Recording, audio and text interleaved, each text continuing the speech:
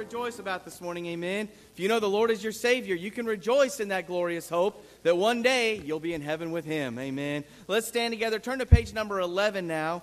Page number 11, Come Thou Fount of Every Blessing. Let's sing all three verses as we begin this morning. Page number 11. Sing out with us on that first verse. Come Thou Fount of every blessing, to my heart to sing Thy praise. Streams of mercy never ceasing, call for songs of loudest praise. Teach me some melodious sonnet, sung by flaming tongues above. Praise the mount I fix upon it, mount of Thy redeeming love. Here I raise my Ebenezer, hither by Thy help I come, and I hope by Thy good pleasure safely to arrive at home. Jesus sought me when a stranger, wandering from the fold of God. He to rescue me from danger interposed His precious blood. Oh, to grace, how great a debtor daily I'm constrained to be. Let Thy grace, Lord, like a fetter, bind my wandering heart to Thee. Prone to wander, Lord, I feel it, prone to leave the God I love. Here's my heart, Lord, take and seal it for Thy courts above. Amen. Great start this morning. Well, it's one of my favorite hymnals. I'm sure glad that the Lord sought me, even though I was a stranger, amen, and interposed His precious blood. And love that song, and what a blessing. It is good to be a child of God, amen. And sure glad that you are here this morning. Let's go to the Lord in prayer and ask God's blessing on our services. I'm going to ask Brother Jim Wisdom, one of our deacons, if you would pray for us this morning.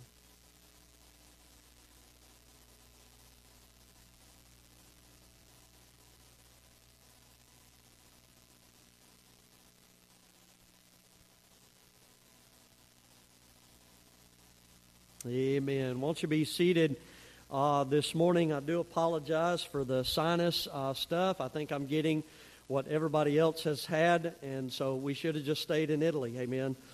No, I tell you, I've been gone so much, they were threatening to give me a visitor packet today and talked about me being a guest preacher next Wednesday night. Amen. And so I told the men this morning, I'm going to be preaching today. If I got to do it with 2 Kleenexes hanging out my nose, we're going to preach. Amen. And so I just do hope and pray that you would certainly pray as I preach, and I don't want it to be a distraction to you. And so if I break out in a sneezing fit, we'll just have the song leader come back up and lead us in a song, amen, to get us through that. Did just want to mention a few things this morning for those that may not be aware. Miss Carolyn Moore went home to be with the Lord this past Thursday morning around 2 o'clock in the morning. Sure good to have Brother Mike Moore here with us this morning, and their daughter Carrie that's with him, and certainly dear friends in the Lord and a blessing. And so did just want to mention there will be a memorial service, and that'll be this coming Saturday, September the 30th. We still are going to have our church-wide outreach at 10:30 in the morning, and so we are going to be canvassing and getting ready for the fall revival. But then that afternoon at 2 o'clock in the afternoon, we'll have a service here to honor Miss Carolyn Moore and her life. And so that'll be at 2 o'clock in the afternoon. And so that'll be, again, here at the church next Saturday. And sure appreciate her faithfulness. And I know she knows the Lord. Man, she's doing a lot better than we are this morning. Amen. And so pray, but do pray for the family. And I know that they would appreciate that. Did just want to mention some other things that are coming up, and I just alluded to it just a moment ago. We are getting ready for our fall revival. That's October the 8th, which is on a Sunday, and we'll go all the way to October the 13th, which is on a Friday. And so Sunday, on the 8th, we'll have our regular service times. The only thing we'll probably do different is that we won't have our Bible study at 6 o'clock. We'll just have our evening service that Sunday night at 6:30. And then, of course, Monday through Friday, 7 o'clock each night. Looking forward to having Brother Dean and Miss Susie Herring. Brother Dean pastors the South Valley Baptist Church there in Kuna, Idaho. It is a church the Lord used him to plant. He's a longtime pastor there in South Georgia, around the Savannah area. And God called him to go to Idaho and plant a church. And boy, God has just tremendously blessed there. When he gets here and he begins to talk, you will immediately know he ain't from Idaho. All right, he's got that good southern Georgia drawl, but he is a blessing, and he will be a blessing to you. Just a dear friend for years, and just excited about what God has for you. But I know this, we need to be praying. And so we have been fasting and praying. Last week was sweets. Praise God, that is over with. My wife got up this morning, made cinnamon rolls, and said the fast is over. Amen. And I'm thinking I want a cinnamon roll and some Andy's frozen custard to go with it. Amen.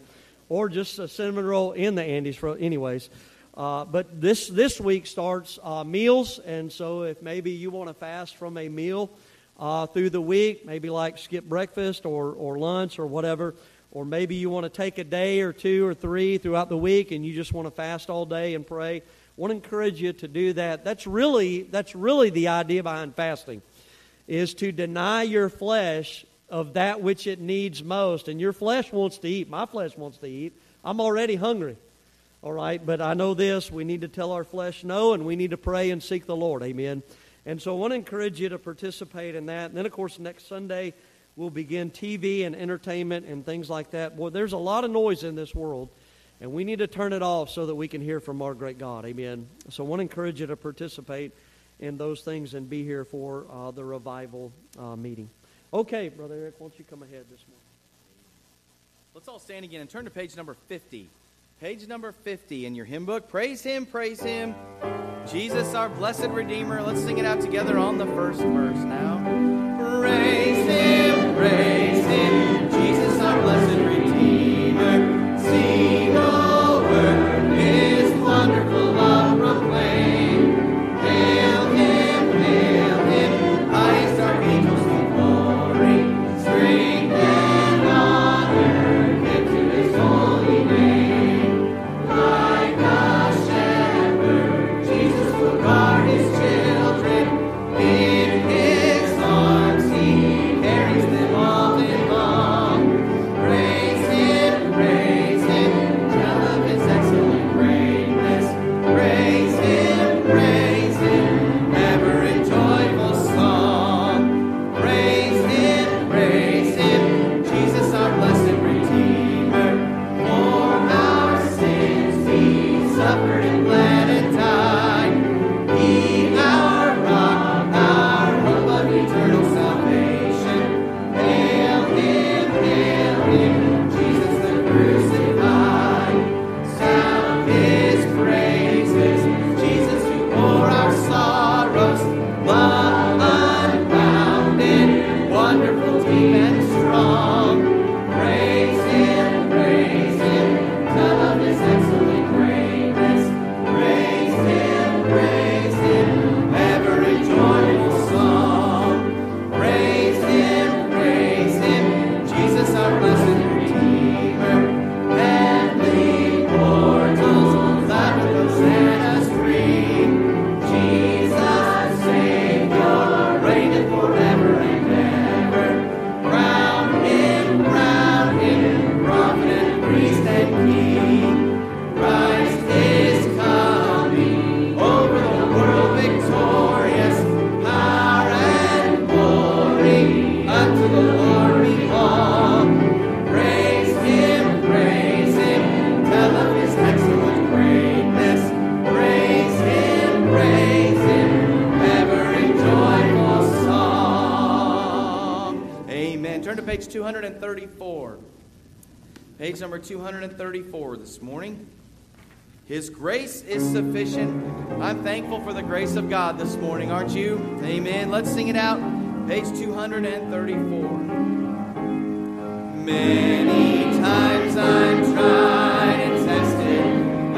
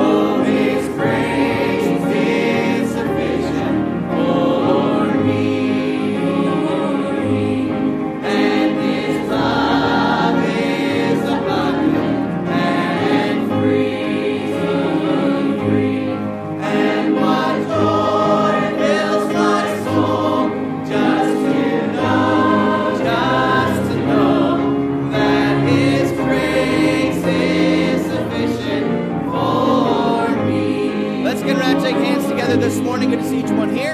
Glad for those that are visiting back with us again today.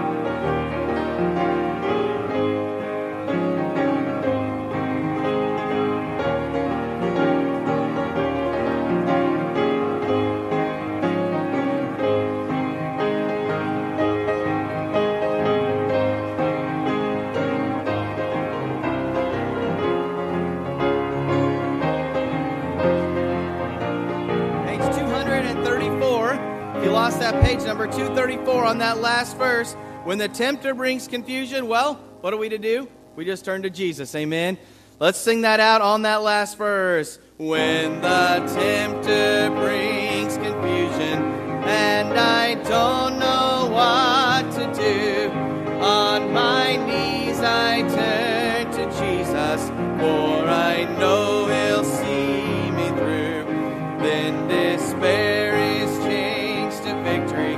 Every doubt just melts away, and in Him there is hope for every day. Oh, His grace is sufficient for me, and His love is abundant and free. And what joy fills my soul just to know that His grace is sufficient for me. Amen. Praise the Lord. Brother Tim, come right ahead. As the men come for the offering, I'd like to read to you from Revelation chapter 4. He says in verse 8, "And the four beasts had each of them 6 wings about him, and they were full of eyes within, and they rest not day and night, saying, Holy, holy, holy, Lord God Almighty, which was and is to come. And when those beasts give glory and honor and thanks to Him that sat on the throne, who liveth forever and ever, the 24 elders fall down before Him that sat on the throne, and worship Him that liveth forever and ever, and cast their crowns before the throne, saying, Thou art worthy, O Lord, to receive glory and honor and power. For Thou hast created all things, and for Thy pleasure they are and were created." Brother John Ellis, would you pray for the offering this morning?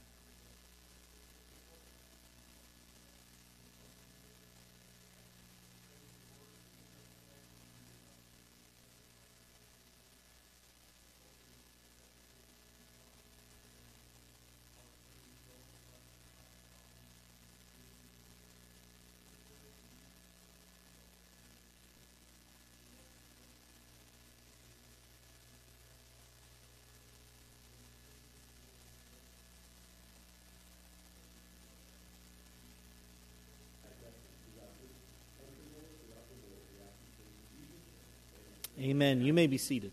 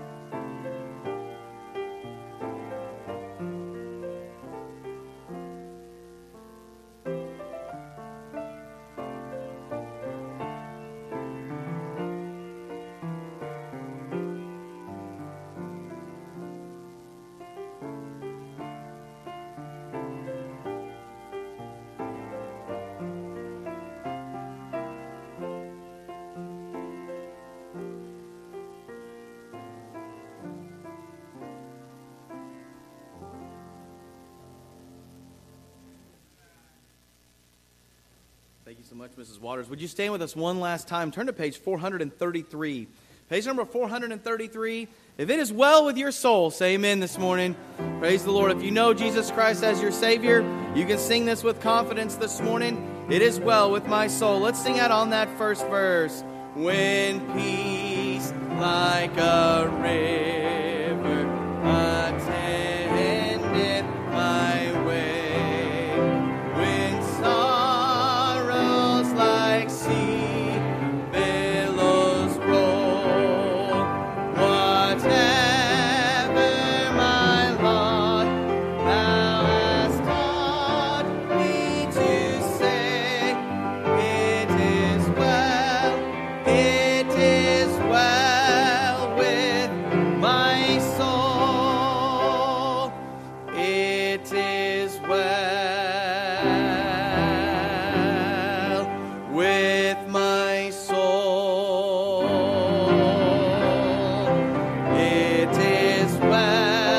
It is well with my soul. Though Satan should buffet, the trial should come, let this blessed assurance control that Christ has regarded my helpless estate and has shed his own blood for my soul. It is well with my soul.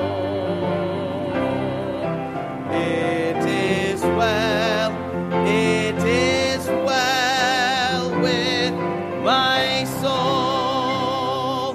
My sin, oh, the bliss of this glorious thought. My sin, not in part, but the whole, is nailed to the cross, and I bear it no more. Praise the Lord, praise the Lord.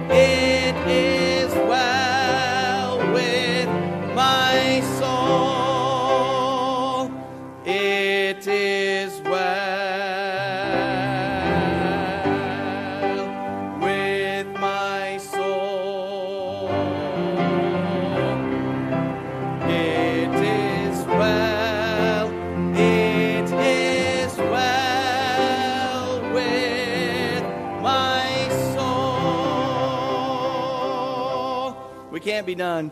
I do this a lot with this song, but I want to bring out a different part of this song that maybe you're here this morning, maybe you don't know the Lord as your Savior, but I want you to understand something.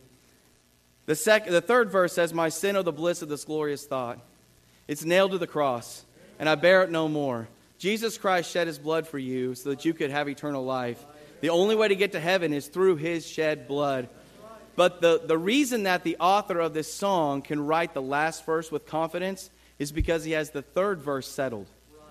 Okay? So the last verse, "And Lord, haste the day when my faith shall be sight." You see, one day he knew he was going to be in heaven, and all the faith he'd put into it was going to be made sight. "The clouds be rolled back as a scroll, the trump shall resound, and the Lord shall descend." Do you know that very last phrase, he says, "Even so, it is well with my soul." And he could say that because he knew the Lord as his Savior. I want us to go back, and I want us to sing the last verse.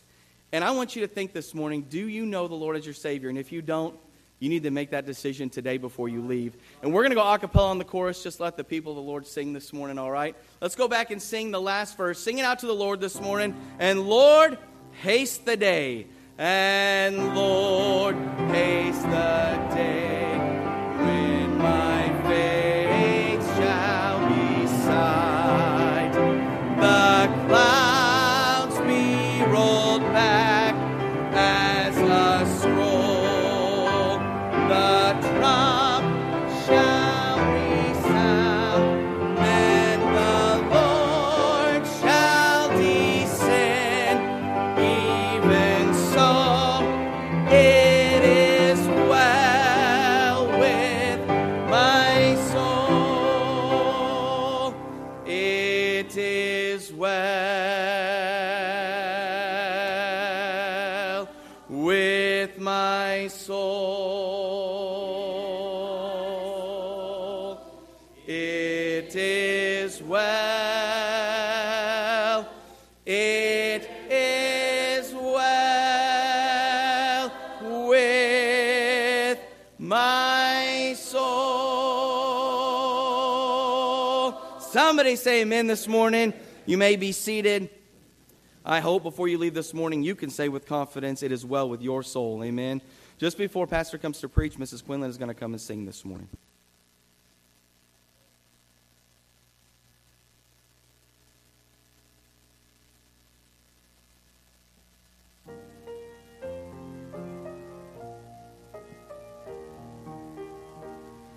When my life work is ended and I cross the swelling tide, when the bright and glorious morning I shall see, I shall know my Redeemer when I reach the other side, and his smile will be the first to welcome me. I shall know him, I shall know him, and redeemed by his side I shall stand. I shall know him, I shall know him, by the print of the nails in his hand. I shall know him, I shall know him, and redeemed by his side I shall stand. I shall know him by the print of the nails in his hand. Oh, the soul-thrilling rapture when I view his blessed face and the luster of his kindly beaming eye. How my full heart will praise him for his mercy, love, and grace that prepare for me a mansion in the sky. I shall know him, I shall know him, and redeemed by his side I shall stand. I shall know him, I shall know him, by the print of the nails in his hand. I shall know him, I shall know him, and redeemed by his side I shall stand. I shall know him by the print of the nails in his hand. I shall know him. I shall know him. And redeemed by his side I shall stand. I shall know him by the print of the nails in his hand.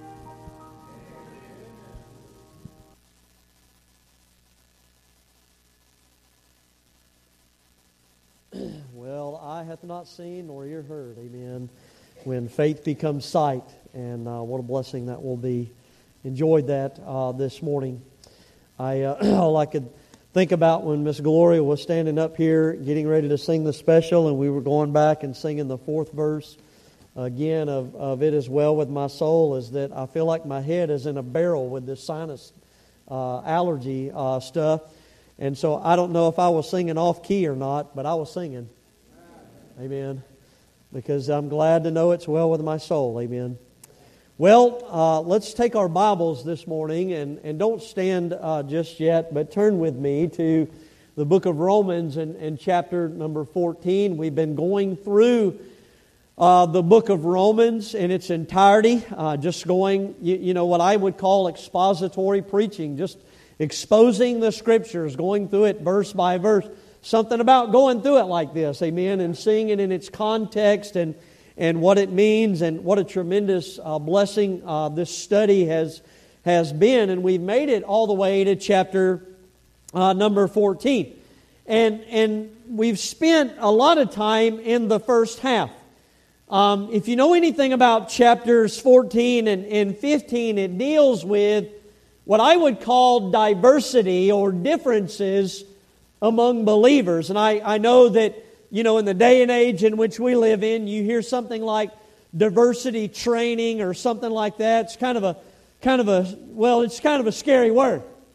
But you understand that when we talk about diversities among believers, you have to understand this. Everybody is different. And everybody does come from different backgrounds, and everybody has different spiritual battles and things that they are struggling with. And you know, one person is not the standard for everybody else. No, Jesus Christ is the standard. That's who we're trying to be like and to grow in our faith in, because He is the one that saves us, and He is the one that we're going to answer to when it's all said and done. And so the first half of this chapter has been kind of dealing with this, you know, these wrong types of attitudes that people can have towards one another. Now, I know we'd never do that. All right, but those in Rome were having those kind of things. So Paul begins to kind of deal with those things. You know, the mature believers and the immature believers, those that he says are weak in the faith. And so kind of get this instruction like, you know, to the mature believers, you need to be careful about looking down your noses at everybody else. Because the reality is this: we need the next generation. We need the next generation to be saved and to grow in their faith so that the things of God can continue. And we need to understand this: we are not the standard. They don't need to become like us. They need to focus on becoming more like Jesus Christ. But through the immature believers, those that are weak in the faith, you got to be careful about judging the mature believer. You know, be careful about, well, they're just a bunch of Pharisees and trying, you know, well, here's the thing. They're trying to live holy unto Christ just like you need to be trying to live holy unto Christ. And so be careful about that. And listen, yes, you need to be willing to receive correction and somebody to help you to grow in your faith so that you can learn to please God in your daily life. And again, here's the thing, and this is what he brings up. He says, because here's the deal. Whether you're a mature believer in Christ or you're weak in the faith and growing in your faith, here's the thing. When it's all said and done, we're all going to stand before God. Every knee is going to bow. every tongue is going to confess, and we're going to give an account to our Savior, the Lord Jesus Christ. So here's the thing. That's what that first half is about. You know what we need to do? We just really need to love one another and help one another in the things of the Lord. All right? And so here's the thing. Understanding that, all right, and now we're going to get into the second half of this chapter, and so it begins to switch from caution and warning about wrong attitudes to really just practical instruction on how you and I can do that as people of God. So you're there in Romans chapter 14. Let's stand this morning in honor of God's Word, and we're going to begin reading in verse number 13. So here's the instruction. You ready? So here's what he says. So after understanding, we need to be careful about our attitudes. We need to understand we're going to give an account to Jesus Christ. In verse number 13, here's what he says. Let us not therefore judge one another anymore, but rather, and notice the play on words, but rather judge this. And here's what he says. That no man put a stumbling block or an occasion to fall in his brother's way. So here's what he says. Don't be a stumbling block. In other words, don't cause someone to trip and to trip up in their faith, or even to fall away, to completely get away from the things of God. And he goes on and says, I know and am persuaded by the Lord Jesus that there is nothing unclean of itself, but to him that esteemeth anything to be unclean, to him it is unclean. But if thy brother be grieved with any meat, now walkest thou not charitably, destroy not him with thy meat for whom Christ died. Let not then your good be evil spoken of. And listen to this, I love this verse. For the kingdom of God is not meat and drink, but righteousness and peace and joy in the Holy Ghost. That's what the things of God are really about. He goes on and says, For he that in these things serveth Christ is acceptable to God and approved of men. Let us therefore follow after the things which make for peace, and things wherewith one may edify one another.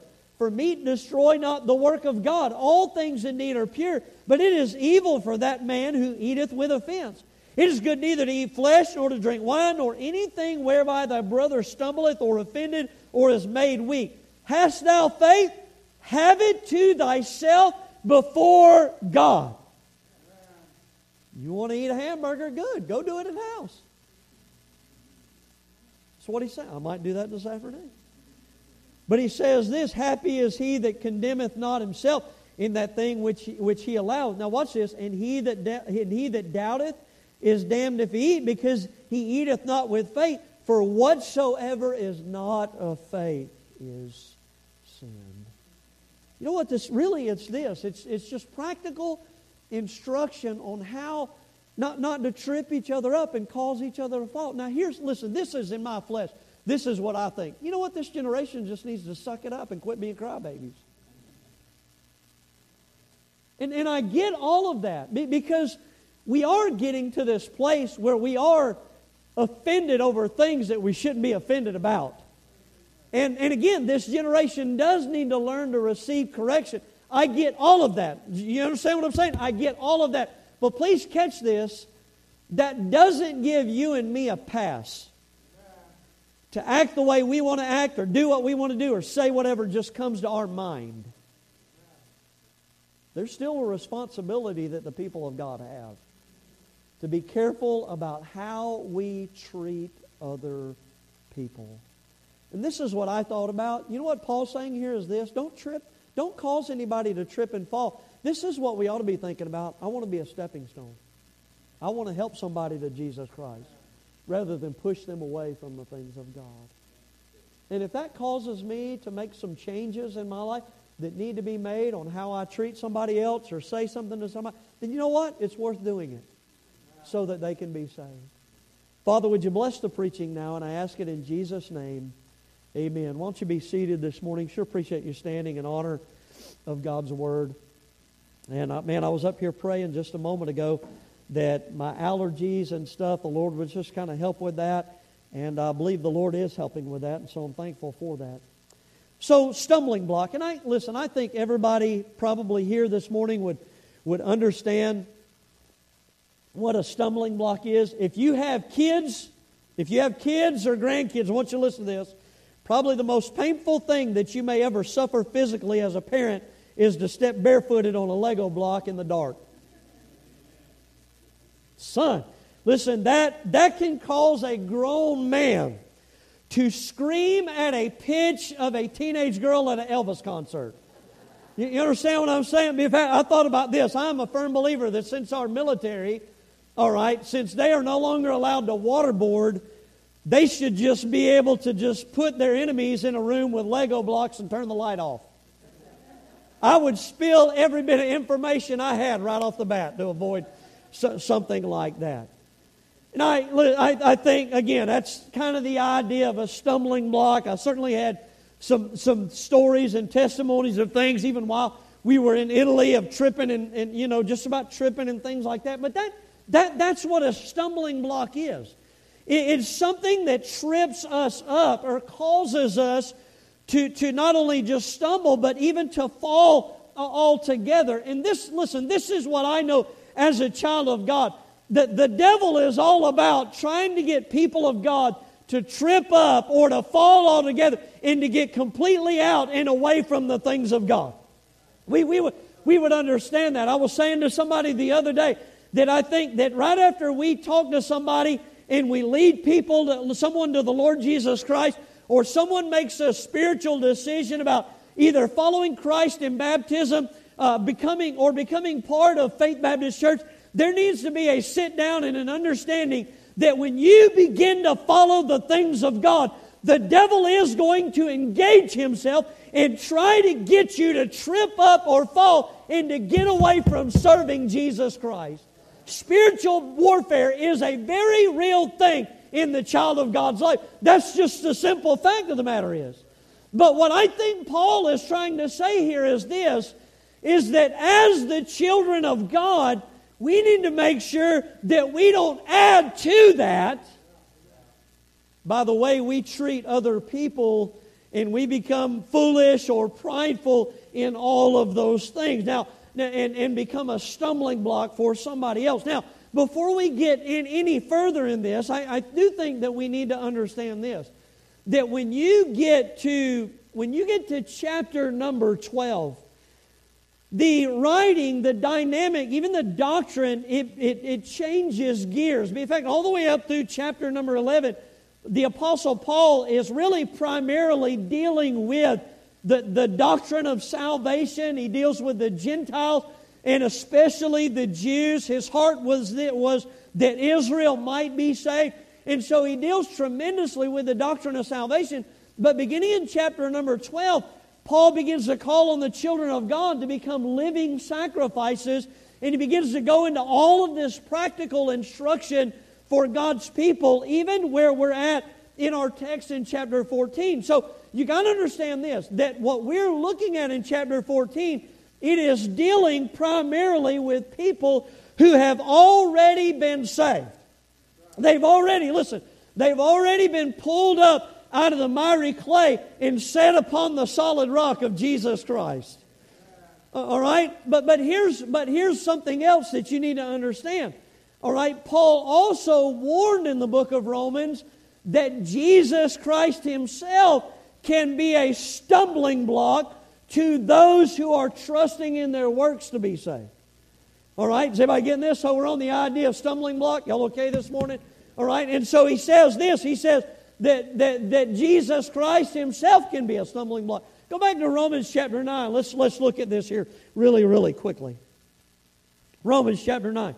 Look at verse number 30. He says, what shall we say then? So he's concluding some things here. He says that the Gentiles, which followed not after righteousness, all right, talking about the righteousness of the law, the righteous works of man, he says this, have attained to righteousness, even the righteousness which is of faith. Is everybody getting this? Come on, man. Y'all, listen, not all of y'all went to the men's recharge. All right? And so you shouldn't be that tired. All right? You understand what he's talking about is that he's talking about people that have put their faith and trust in Christ, the Gentile people who didn't have the works of the law to show them the righteousness of God. Well, they've received Jesus Christ by faith, and they have received, therefore, the righteousness which is of Jesus Christ, and been made righteous before God. Amen. Is everybody getting that? Oh, come on, friend. Wherefore, by faith, we receive the righteousness of Jesus Christ. According to Romans chapter 5, we have peace with God through the righteousness of Jesus Christ. But look at what else he says in verse 31. But Israel, which followed after the law of righteousness, hath not attained to the law of righteousness. Here's why. Because no man can keep the law and be perfect and found perfect in it.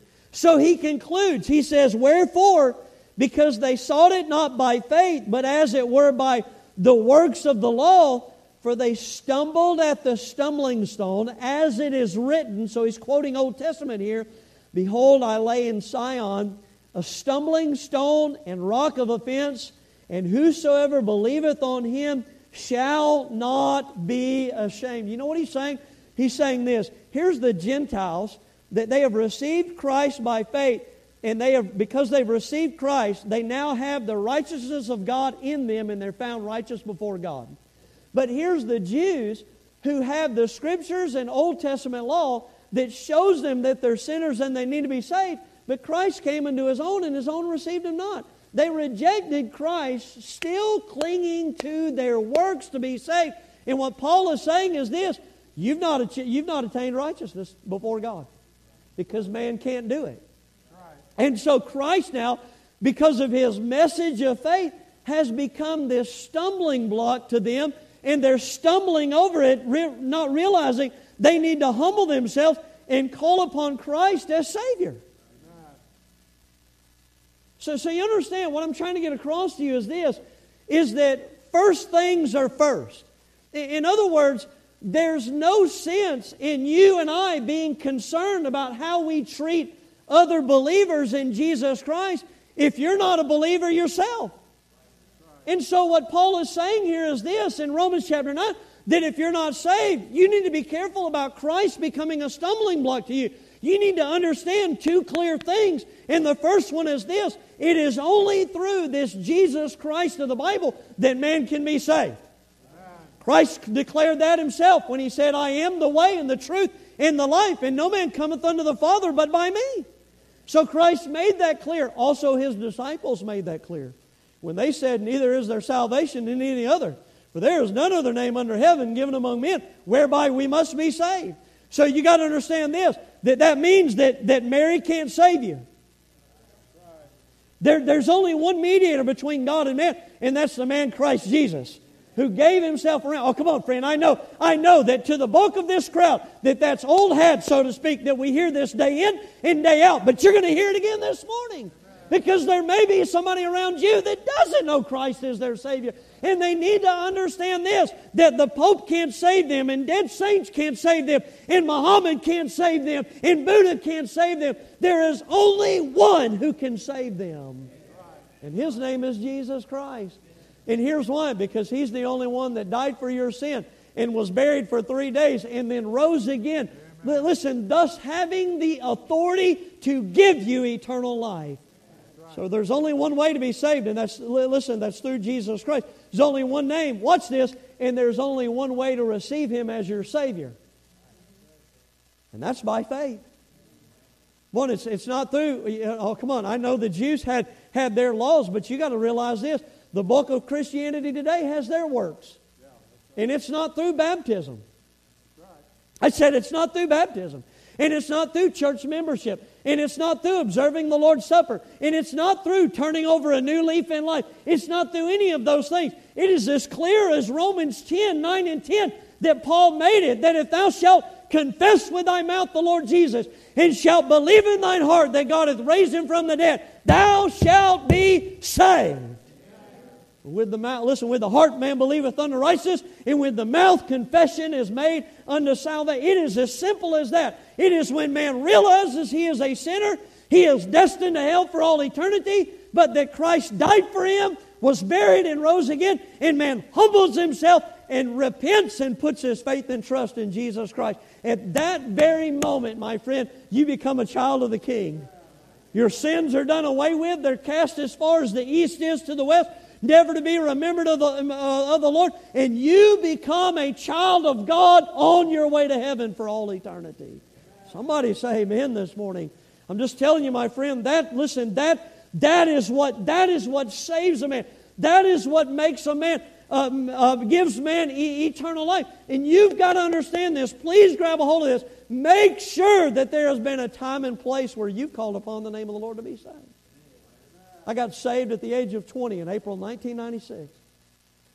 And I didn't grow up in a Christian home. And listen, I love my mom and dad, but we didn't go to church. We were holiday Baptists when I was a kid. We went on Easter and Christmas. By the time I became a young man, I was in wickedness and ungodliness. And I met my wife, and we started going to church where her grandfather was a pastor. And the guy stood in the pulpit every Sunday morning and Sunday night and Wednesday night, and he preached the death and the burial and the resurrection of Jesus Christ. And I would say this, I'm glad he did. Because God began to deal with me, and I began to realize, listen, that Christ is the Savior. And I got on my face in my bedroom in the dark, and I called upon the Lord to save me. And listen to this, He saved me, and I've been saved ever since. And I'm telling you this morning, that is a time and a place that I can go back to in my mind's eye where God dealt with me and I did it the Bible way and I called upon Him. And if there hasn't been a time and place for you in your life where you've trusted in Christ as your Savior, then today needs to be the day. Being here in church this morning is not going to get you to heaven. Well, preacher, I'm a pretty good person. That's not going to get you to heaven. There's good people in hell right now. The only way to be saved is by putting your faith and trust in Christ. Having a relationship with Him. Listen, and then that's when He reaches down and pulls you out of the miry clay and sets you upon the solid rock of Jesus Christ. My friend, you better have that foundation, listen, before you get anything else. And Jesus Christ is the only foundation. And then once you get up here on the solid rock of Jesus Christ, and there are other people up here with you, He's the chief cornerstone. Listen to this. You need to make sure you're not walking around pushing anybody else off. It causes them to trip and fall. Listen, I realize people can't lose their salvation. Once you're saved, you're always saved. And I'm glad for that. But I'm just saying to you, we need to be careful that we're not a stumbling block to others around us. And so Paul here, he's been cautioning about our attitudes. And now he begins to give these very, really what I would say is practical instructions on how you and me, as God's people, we need to treat one another. Now, I know everybody's here is just perfect and we treat each other accordingly. Oh me, oh my, is exactly right. And so he gives us some things here. Let's get into this here. Let me just give you some things I wrote down. Look at verse number 14 of our text. I'm still in Romans chapter 9, amen. Look at verse number 14. So in verse number 13, he says this, that no man put a stumbling block or an occasion to fall in his brother's way. And beginning in verse number 14, he kind of gives us one of the very first instructions on how to do that. And he says, I know and am persuaded by the Lord Jesus that there is nothing unclean of itself, watch this, but to him that esteemeth anything to be unclean, to him it is unclean. But if thy brother be grieved with thy meat, now walkest thou not charitably, destroy not him with thy meat for whom Christ died. What I would say to you is this, is that we need to follow the example of the Apostle Paul right here. And here's what he's saying. He's saying this, it is okay for you and me to restrain ourselves for the sake of someone else. Let me say that again. It is okay to restrain yourself for the sake of someone else. That one didn't go over very well. You know why? Because we don't like to be restrained. We don't like to tell ourselves no. That's why you got people going, I ain't fasting for no revival. I'm just going to do whatever I want to do. Yeah, that's probably why you're not going to have revival either. Let me help you with this too. By the way, this isn't just Paul's example. Paul exemplified his life after the Lord Jesus Christ. In fact, look at what he says in chapter 15 of verse number 1. He says, "We then that are strong ought to bear the infirmities of the weak and not to please ourselves. Let every one of us please his neighbor for his good to edification." Watch this. "For even Christ pleased not himself. But as it is written, the reproaches of them that reproach thee fell on me." Aren't you glad the Lord Jesus Christ set aside the glories of heaven and everything that was in Him and took upon Himself the form of a servant and our sin upon Him so that we could be saved? And what Paul's saying is this: that's what I want to do for my brother or sister in Christ. And what I'm saying to you is this: that's what we ought to do for one another. We ought to follow that example and restrain ourselves. It's pretty interesting that when you get into chapter number 14, you kind of begin to see, if I could say it like this diversity of meat a little bit more clearly. And what I mean by that is that if you go back to the previous verses earlier in the chapter, Paul brings up, you know, as he's dealing with diversity and difference, he brings up this issue of meat because he says that the more mature believers, they are eating meat, and then he says those who are, he says, weak in the faith, implying immaturity, they're eating herbs only. All right? And so as you get to the end of this chapter, you kind of begin to see, you know, how this is all kind of coming about, and it kind of makes sense. So let me explain it to you. We know this, that after the flood, God told man he could eat meat. We know that, all right? All the men in here should be going, amen. So we understand that. And we know this, that the Jews, even in the Old Testament, they ate meat, but they also understood that there were things that God said was unclean from unclean animals. You know, like pigs. You couldn't have bacon as a Jew. I'm glad I'm a Gentile. Amen. But we also know this, that in Acts chapter 4, it's later on, but it's in the book of Acts, that Peter receives this vision to show him that the Gentile people need to hear the gospel and be saved. And so he has this vision, this blanket of animals that come down that are unclean, and God says to eat. And Peter says, no way, I'm not taking of that which is unclean. And God says, don't call that which is clean unclean. And he was talking about people, but he's using that to show Peter that spiritual lesson, and praise God for that, because now even the Jew can eat meat or eat bacon that's saved. You got to be saved Jew though, right? You got. So now watch this. So we understand that it's the Jew that's most likely here that is the mature believer, has the Old Testament scriptures that help them to understand this, and so that they're just eating meat, whatever.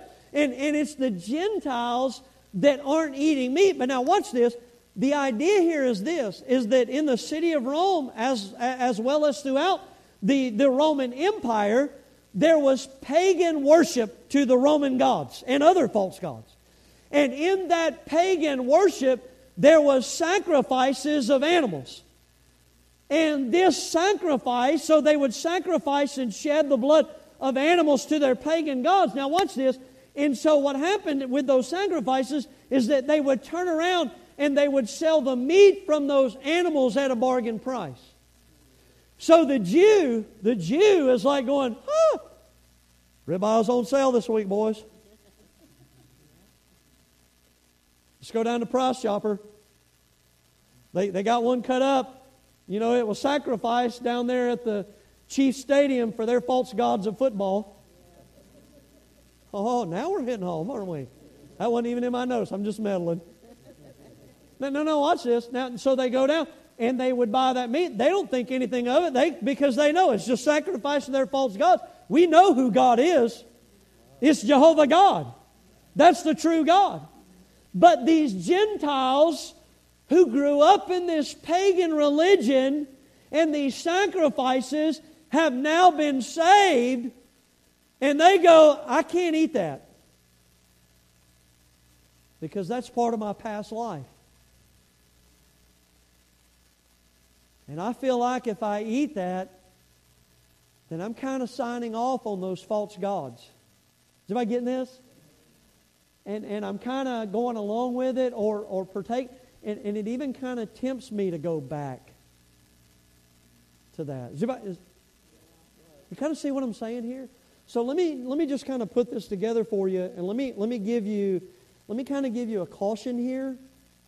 All right? And then we're going to kind of get into some practical examples as to where you and I are at in our day and time here. The caution is this. Be careful that you don't take this right here and you abuse this to justify partaking of something or even not partaking of something that God has made it very clear in His Word. Does that make sense? Where God has made it very clear in His Word, something that we are supposed to be doing, we should be doing that. And where God's made it clear in His Word that we shouldn't be doing those things, then we shouldn't be doing those things. And we have no business taking this passage of Scripture and trying to twist it around to fit our circumstances and then to justify us going against the Word of God. Well, let me just give you an example of that. I've heard people say things like this. Just kind of stay with me. You know, I was raised in a strict Christian home. To which I would say, good. But see, they're saying it as if it's something bad, which already reveals where their heart's at. Is anybody catching this? So they'll say things like, well, you know, I was raised in a strict Christian home where we were told we shouldn't watch this, and we shouldn't go to these places, and we should dress a certain way, and we shouldn't say these certain things and all of that. But now I have liberty in Christ. So I've realized now that you know I can do whatever I want to do. And now they're dressing like the world, and they're talking like the world, and they're living like the world. Does anybody get where I'm going? You understand? Please listen to me. That is an abuse of this passage. That's not what Paul is talking about here in this circumstance, in this scenario with diversities of believers between the Jews and the Gentiles within this church within Rome. Does anybody get what I'm saying? So you understand, it's not meant to take and abuse. What he's talking about is people that are coming out of a past life of false gods and wickedness, and now they've been saved and washed in the blood of Jesus Christ, and there is this meat that is offered that is available at a bargain price, but it's been offered unto false gods, and the Jews are partaking of it, and the Gentiles are going, that was part of my past life, and it's going to tempt me away from the things of Jesus Christ. In fact, Paul deals with it very expressly and even in the same manner in 1 Corinthians chapter number 8 to the believers there, because there was this same issue in Achaia among that church in Corinth. And Paul gives the exact same instruction, and what he says is this. He says, here's what you need to do, mature believers. You need to learn to restrain yourself. You need to learn to say that, you know what? If this is going to hurt my brother or my sister in Christ, then I'm not going to eat that meat. And I'm not going to partake of it. Not in front of them. And I'm not going to talk to them about it. And I'm not going to try to coerce them. And I'm not going to try to pick on them or to make fun of them or to just, you listen, you need to get with it here. No, you need to let God do a work in them. Because God can change somebody a whole lot better than you and me can change somebody. Truth of the matter is, what I have found in my life is that when you try to do the work that only God can do, what you do is you end up becoming a stumbling block or a tripping up and cause them to stumble and fall or even get away from the things of God altogether. And so what Paul says is this, is that rather than trying to take matters in our own hands, that I know we Baptists would never do, maybe we ought to just try restraining ourselves. Let me give you an example, okay? Up to speed here where you and I are at in 2023. Y'all okay? We got plenty of time here. It wasn't going to be that long this morning, but now that I've gotten away from my notes, it's probably going to be long. I've known people that got saved and had an alcohol addiction.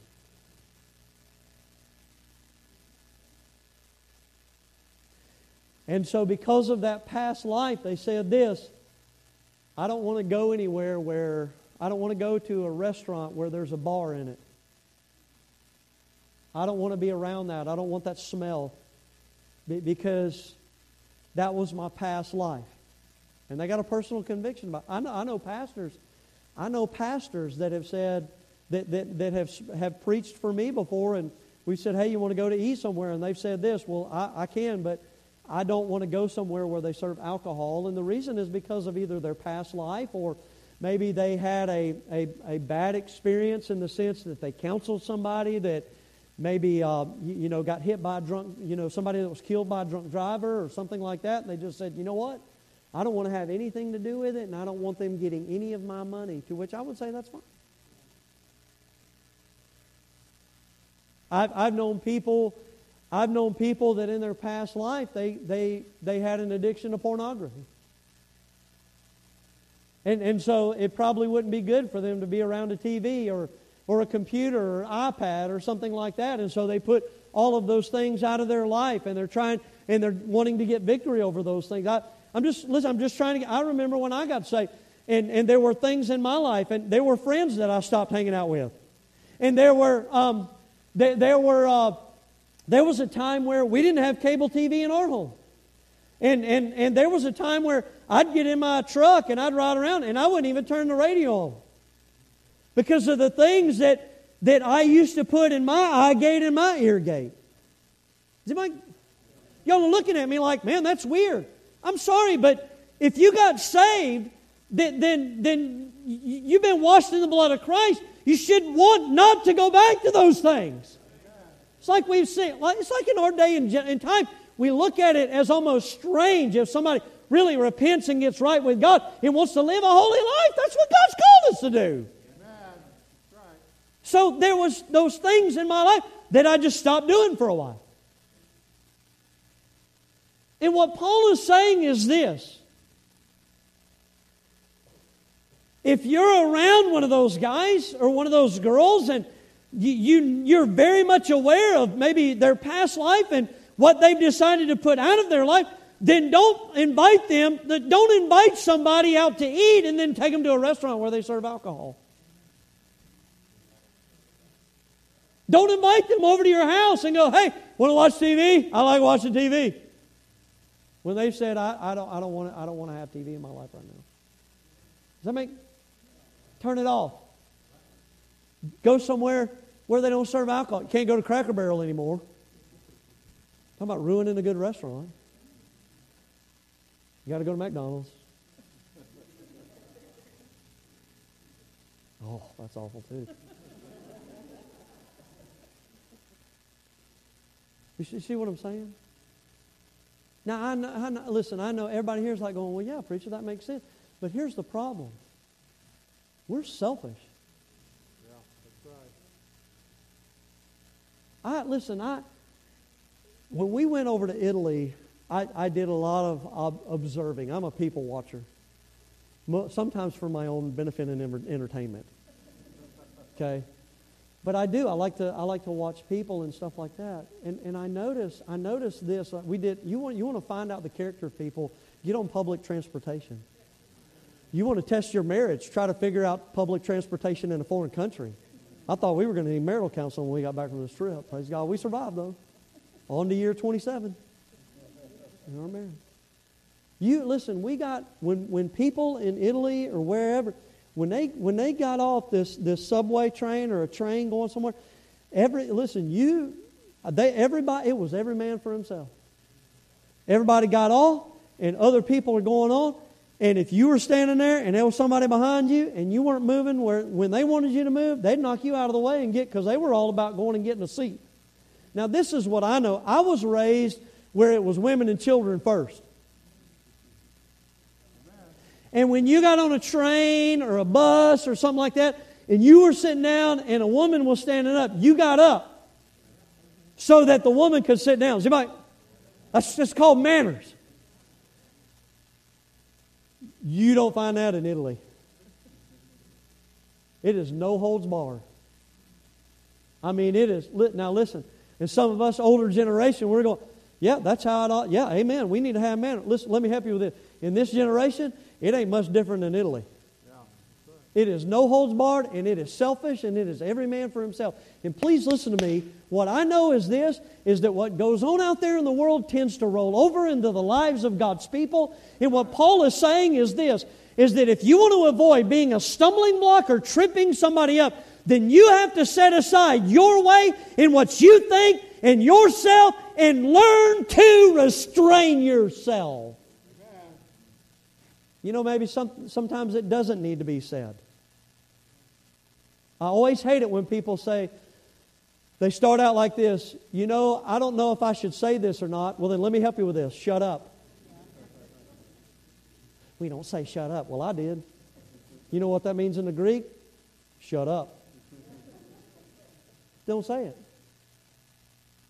You don't have to say it. Listen, we don't need to have our voice and our opinion and our... It's self. In fact, he goes on and he says something else. I love what he says here, and I got to hurry with this. But look at what else he said. Because here's the thing. I lost my notes here. All right. Oh. By the way, let me point something out before I get going. Look at verse number 20. No, I'm sorry, 21. It is good neither to eat flesh, now watch this, nor to drink wine. Go down to verse number 17. For the kingdom of God is not meat and drink. Please listen to this. You understand, he's not saying it's okay for God's people to drink alcohol. And that, if somebody's not drinking alcohol, you just need to not drink alcohol around him, but when you're by yourself, you can drink alcohol. That's not what he's saying. Nowhere does the Bible say it's okay to drink alcohol. There is a tremendous warning against alcohol. Is everybody getting this? In its context, it's talking about fruit of the vine or even alcoholic wine that's been offered unto false gods. And he's saying, don't partake of the meat or even definitely don't drink the wine and be a stumbling block to somebody else. Am I getting this? So that's the first thing. Now let's go. Let's move on. Look at verse number 16.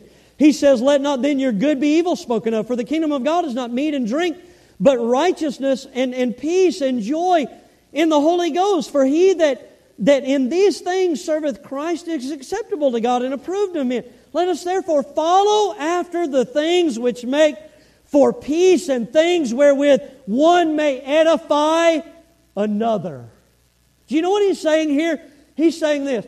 Number one, follow my example and learn to restrain yourself. Number two, here's the other thing. Why don't we learn to focus on the things that matter? Because really, when it comes to the kingdom of God, it's not so much about what you eat and what you drink. No. Yeah, there's some things that we need to abstain. Certainly alcohol, one of those things, as already pointed out. But it's not so much about that. You know what it's about? It's about being filled with the righteousness of God. It's about being filled with the peace of God. Is everybody getting this?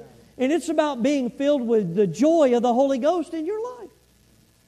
You know what he's really saying here is he's saying, listen, whether you're a Jew eating meat or you're a Gentile that's not eating meat, the Christian life is not about a bunch of boxes you check off.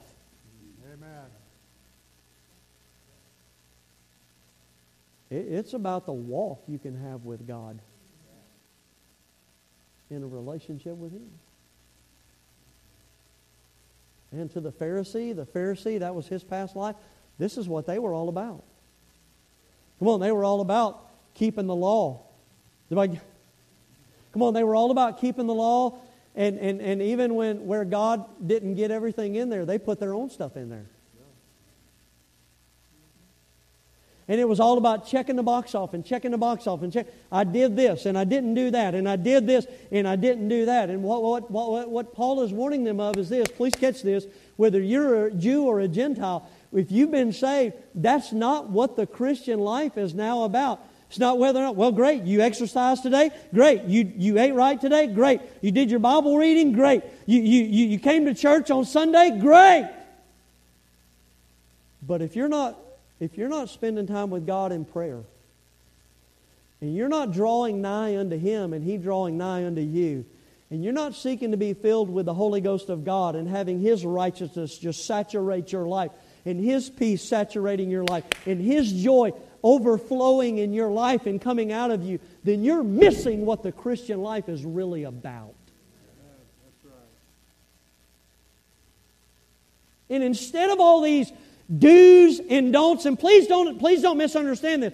I am not saying that a holy living in a separated life is not important. It most definitely is for the child of God if we're to have right fellowship with Him. But I also know this, that we can make it all about that and we forget about that we can have a walk with God through Jesus Christ. And what I'm saying to you is this, and what Paul is saying is this. Why don't we keep the main thing the main thing? In fact, here's how he finishes it. Look at what he says in the last part here, and I'm done this morning. Look at what he says in verse 20. He says, "For me, destroy not thy work of God. Destroy not the work of God. All things indeed are pure, but it is evil to that man, for that man who eateth with offense. It is good neither to eat flesh, nor drink wine, nor anything whereby thy brother stumbleth, or is offended, or is made weak." You know what he's saying? He's saying this. If you have liberty in certain areas, great, then go home and eat and practice it there. He says, have it to thyself. But I like this. He says, before God. Because you know why? Because God's not just at church with you, God's at home with you. That means you got liberty today to say, hey, I've got a TV in my home, good. But you better be aware God knows what you're watching on it. Look at what he says in verse 22. He says, hast thou faith? Have it to thyself before God. Happy is he that condemneth not himself in that thing which he alloweth. But look at this in verse 23. And he that doubteth is damned if he eat, because he eateth not of faith. For whatsoever is not of faith is sin. What he's saying here is this. If you're struggling with some things in your conscience, maybe some things in your past that you've had to completely put out of your life to stay away from that temptation, then here's what he's saying. Good. That is totally fine. It is okay. Because here's the thing. You're not accountable to me. Let me say that one again. You're not accountable to me. Well, preacher, I just had to come back to church tonight. I didn't want you to call me and wonder where I was at. Well, great, but you're not accountable to me. That's right. You're accountable to Him. Amen. And if He's put that within your soul and in your heart and convicted you and said, you know what? You need to stay away from that for a while. Then here's what Paul's saying. Good, do it. Do it. Because if you're participating in things that other people are, that God has dealt with you about, and you do it doubting in your heart, here's what he says. Well, the reality is it's sin for you. It may not be for them, but it is for you. So don't do it. So here's what I believe he's saying. Is everybody with me? I'm almost done. Here's what I believe he's saying. He's saying this. You know what? I want you to follow my example and learn to restrain yourself. And I want you to focus on the things that matter. And this kind of goes along with that. He says this. I want you to forgo making mountains out of molehills.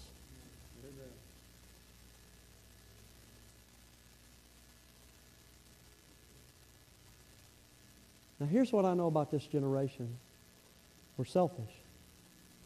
We're also drama queens. We are. I never forget when we moved to Springfield, Missouri. We bought a house in a little suburb. Our family motto is SIU. Suck it up. We don't do drama at our house. And I never forget my oldest daughter and maybe Taylor. They were playing with this little girl across the street in the backyard, and she kept whining about, I need something to eat. I need something to drink. Can we go inside? Can we go inside? And I was out back and I was grilling in the backyard, and I heard my oldest daughter say this: if you don't suck it up and quit whining, you can go back home and we'll go inside and do whatever. And I'm telling you, that was a proud dad moment right there. So I was like, I walked in and I said, you ain't going to believe what Madison just said. This was awesome.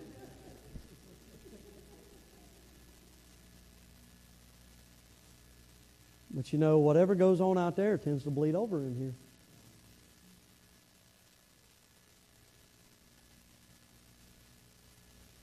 And we bring our drama in.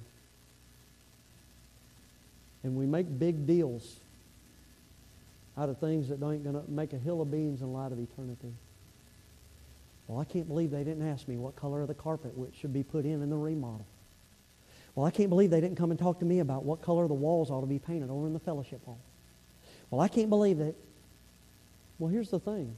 Nobody cares. We're just going to get it done. And if we bring it before the whole church and everybody wants to put in their opinion, guess what's going to happen? Insanity is going to break out. But this is why you hear stories about people leaving the church because of the color of the carpet. A guy told me one time about a family that left the church because they were remodeling the bathrooms and they didn't like the tile that was put in the bathrooms. And I'm thinking, how petty and frivolous people can be. So silly. Listen to me. When we get to heaven, as long as we didn't put some crazy color in there, like hot pink. No.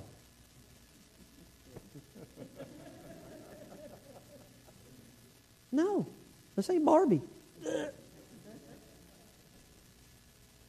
And camouflage now. Don't. No. Listen, we're going to have good taste and we're going to be our best. I'm not saying we shouldn't be good stewards over God's things. I'm not saying that at all. We're going to do those things. But here's the thing. Listen to me. But it becomes very dangerous when we become overly dramatic about things that don't matter. And that's what Paul's saying here. This whole thing about meat. Who cares? Go home and eat it. Well, you're not eating meat. You're eating salads. Great, go home and eat it. But when you come to the house of God, you know what it ought to be about? It ought to be about righteousness. It ought to be about peace. It ought to be about joy, full joy with the Holy Ghost of God. That's what it ought to be about. I know we're sitting here this morning going, wait a minute, we're Faith Baptist Church. We don't have those kind of things going. That don't mean we can't. That's right. And let me help you with this. It does have an impact on people.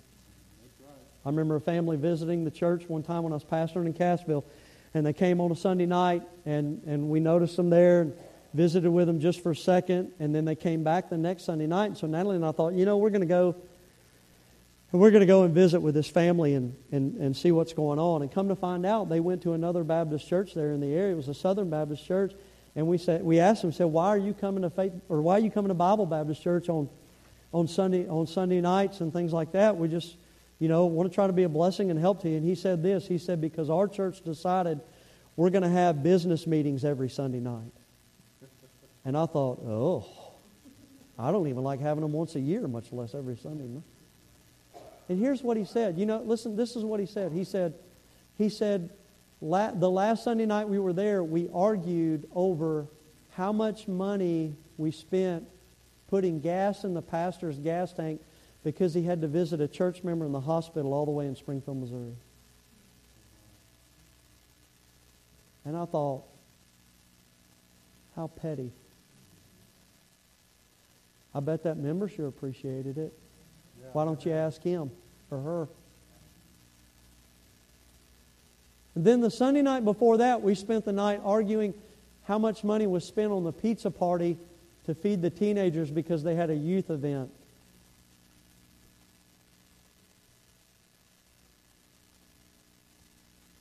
And now here's this family that needs to grow in their faith.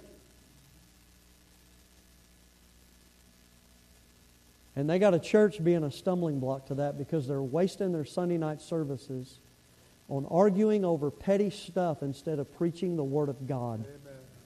to help them to grow. I don't want Faith Baptist Church to be that. Amen. Whether it's collectively or as a church or even individually as God's people, we need to learn to restrain ourselves. And we need to learn to focus on the things that matter and not be drama queens and make mountains out of molehills. Because you know what? People need to be saved. Amen. And people need to grow and become more like Jesus Christ. Let me encourage you this morning. Decide right now, I'm going to be saved. I want to know Christ as my Savior. I want to be set upon the solid rock. And once I do, I don't want to be a stumbling block to anybody getting to there. I want to be a stepping stone. Let's all stand this morning.